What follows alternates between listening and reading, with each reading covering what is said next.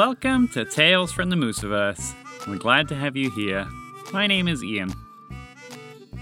Last time, we learned a lot more about the origin of Unpredictable Horse, and how some of his own story played into the history of many of the other characters in the Mooseverse. When we left Montgomery the Moose and friends at the end of last season, though, they were in a magical land known as the Realm of Dragons, in an attempt to fulfill a prophecy and fix magic. But what if they fail? Keep listening to find out more. And as always, stay tuned after the story for where you can join in. Montgomery the Moose squinted and looked around him. His nose had picked up a change of scent. The beautiful fragrant smell of chocolate surrounding his new friend Fred the Chocolate Lab had disappeared. He had become so used to it being around that he'd taken it for granted, and now he missed it. "Hey," he asked Montgomery the Mouse, "where did Fred go?" "Fred?" Montgomery the Mouse replied from on top of his friend's head. He loved it up there and used the long guard hairs as a nest, with the soft woolly undercoat as the perfect bed. But the heat from the two suns in this magical land made him very sleepy, and he found it hard to keep up with everything that was going on. "Yeah, Fred, the dog made of chocolate. He's gone." Montgomery the Moose looked around the hilltop they were on once more. "Hey, I think Tamar and Dorothy have gone too." "Yep," Roger the giant raccoon said as she lumbered past them, grabbing some coconuts off a nearby tree with ease. "They left about an hour ago, maybe. I don't know. I can't tell what's going on here." She closed her eyes and shook her head as if trying to shake out some hidden knowledge that would help her make sense of it all. Montgomery and Montgomery both knew how their friend felt. It was hard to keep track of how long they'd been in this magical land. Their life back in Maine seemed so long ago at this point, but somehow they weren't even sure if they'd slept at all since being here. On top of that, they still weren't used to Roger being so embiggened. "Wait a second, where did the dragon go?" Montgomery the Moose asked. Now everything was confusing. "The Scary Stanley? He said he was going to find another dragon, remember?" Montgomery the Mouse answered. "He said it was here in this land, too."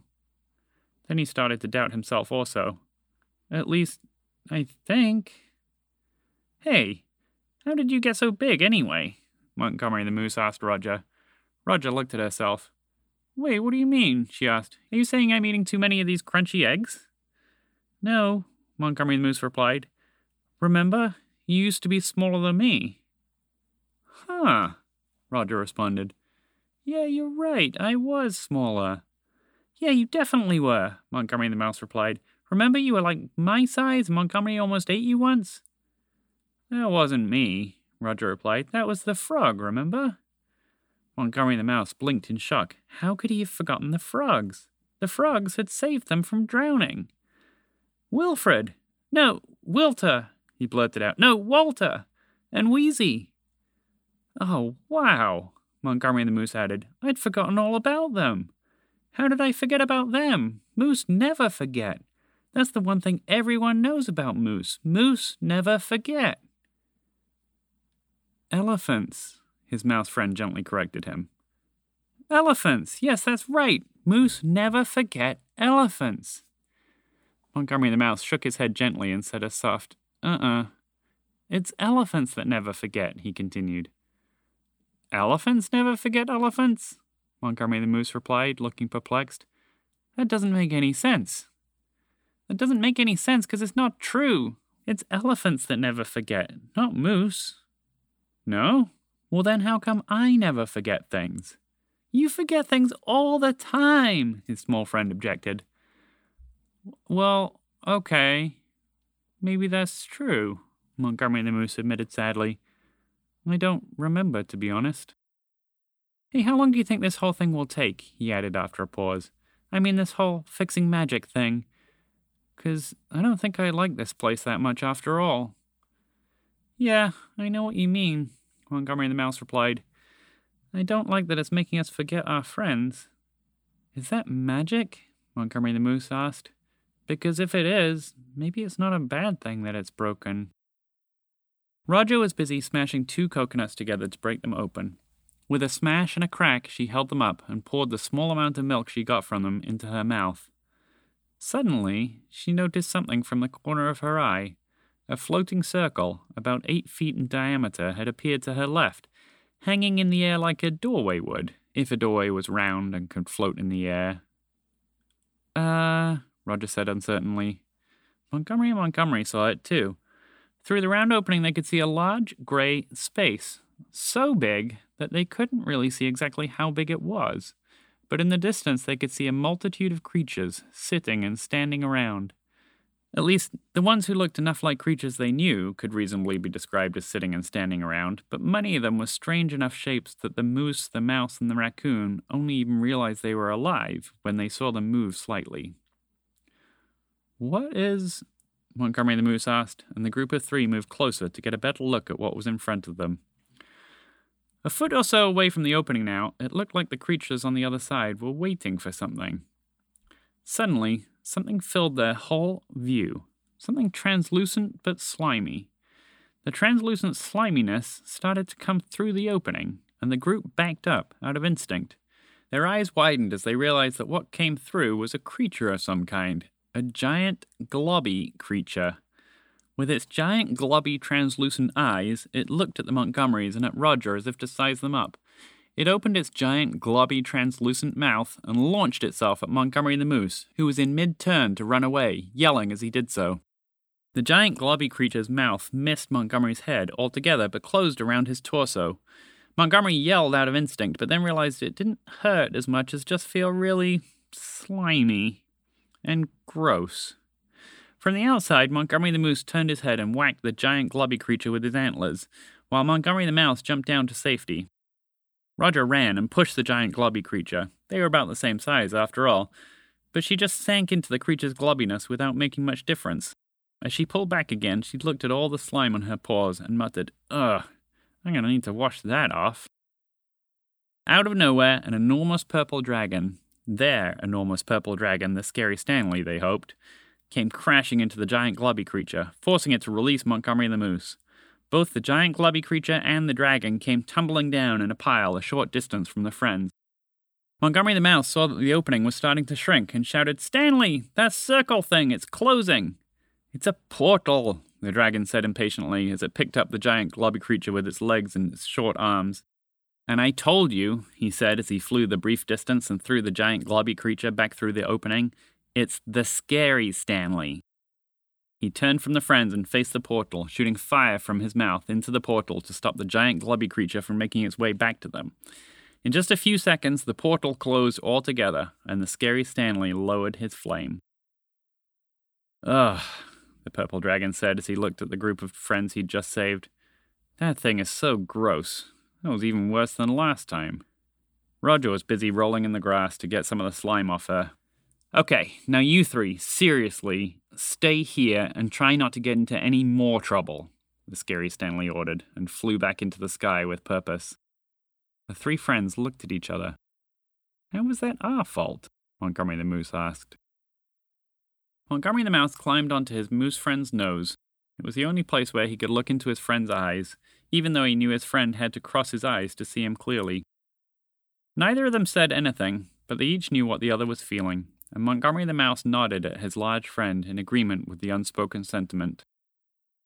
"Let's go home," he said. "Yeah," Montgomery the Moose agreed.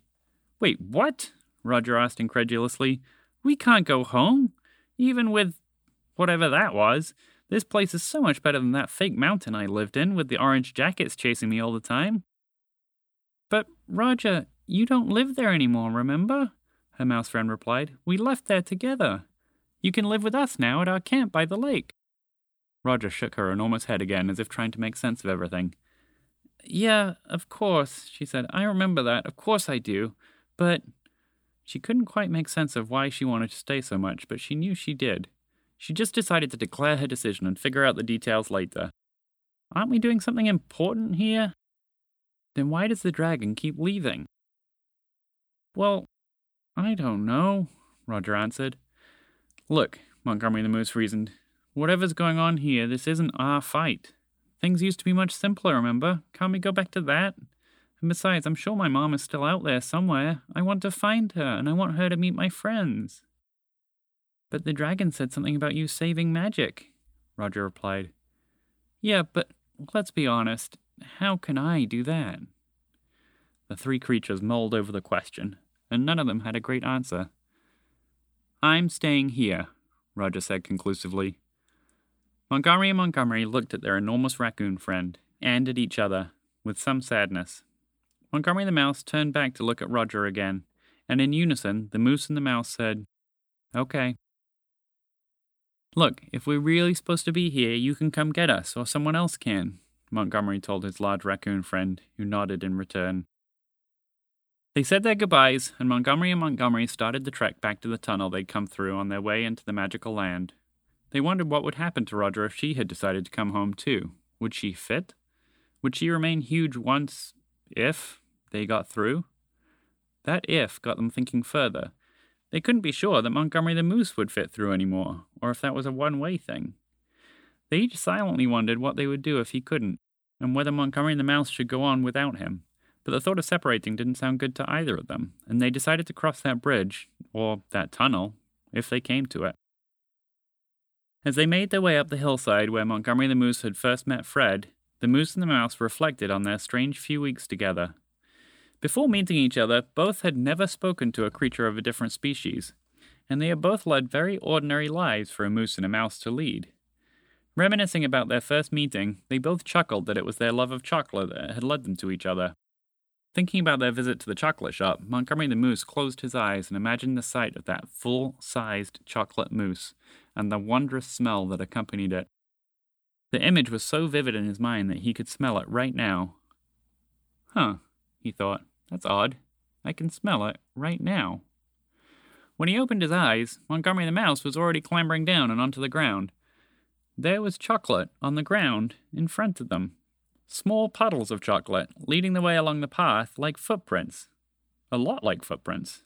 In fact, they were footprints. Dog footprints, to be exact. As they walked up the path, they noticed the footprints became deeper and more defined the closer they came to the tunnel. The footprints were facing away from the tunnel, but seemed to emanate from where Montgomery and Fred had first met, like an echo. "I think these are Fred's," Montgomery the Moose confirmed to his friend, who had been stopping to nibble a little from each one.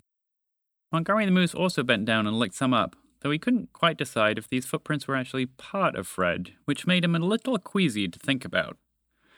The two friends continued up the path, and as they reached the small hole in the hillside that was their destination, the footprints were thicker and larger than all the rest. Montgomery the Mouse hung back to keep eating. Montgomery the Moose looked at his friend and nudged with a few come-ons until the mouse looked at him with wide eyes. "Are you sure you want to go?" Montgomery the Mouse asked. "I mean, this place isn't bad, right?" "No, not you too," Montgomery the Moose shouted back. "This isn't you. It's this place, Montgomery. It's making you think differently.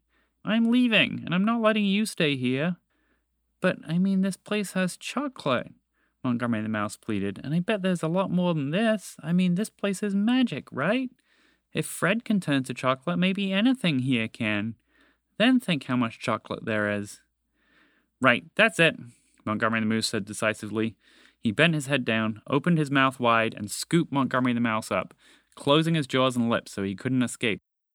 Then he looked at the small hole in the hillside where he'd come through before, briefly panicked that there was no way he'd fit through, realized that he'd done it before, and ran right for the hole, closing his eyes as he approached it and launching his whole body at full speed towards his target. The next thing he knew, he was in the tunnel again, with enough space to walk. He was about to open his mouth to show his friend, but then he realized in the dim light coming from behind him and the overpowering smell that the whole tunnel was now chocolate too. He ran, or more accurately, since the tunnel wasn't large enough for him to really run, he walked fast and awkwardly down the tunnel. With the light behind him, he couldn't really tell where he was going, and this time both his antlers hit the tunnel and wobbled a little, which worried him. Despite the noise and the strange feelings coming from the mouse inside his mouth, he walked fast and awkwardly on until... light! He stumbled forward as fast as he could, and as the light got brighter and brighter, he had to close his eyes, but still he walked on.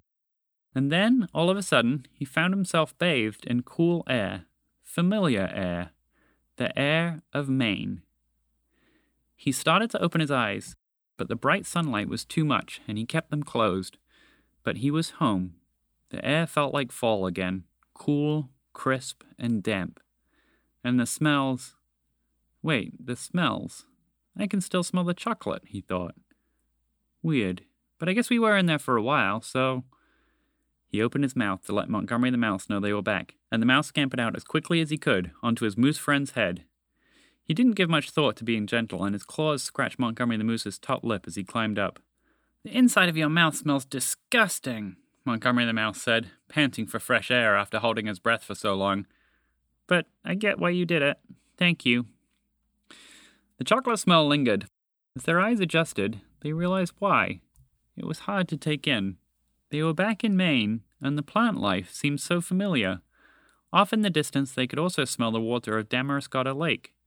But around them, for about 50 feet in every direction, the flowers, the plants, the moss, the rocks, and even a garter snake were all made entirely of chocolate.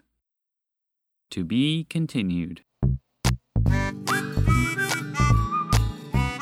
If you enjoyed what you just heard, it would be wonderful if you could leave a rating and a review on Apple Podcasts.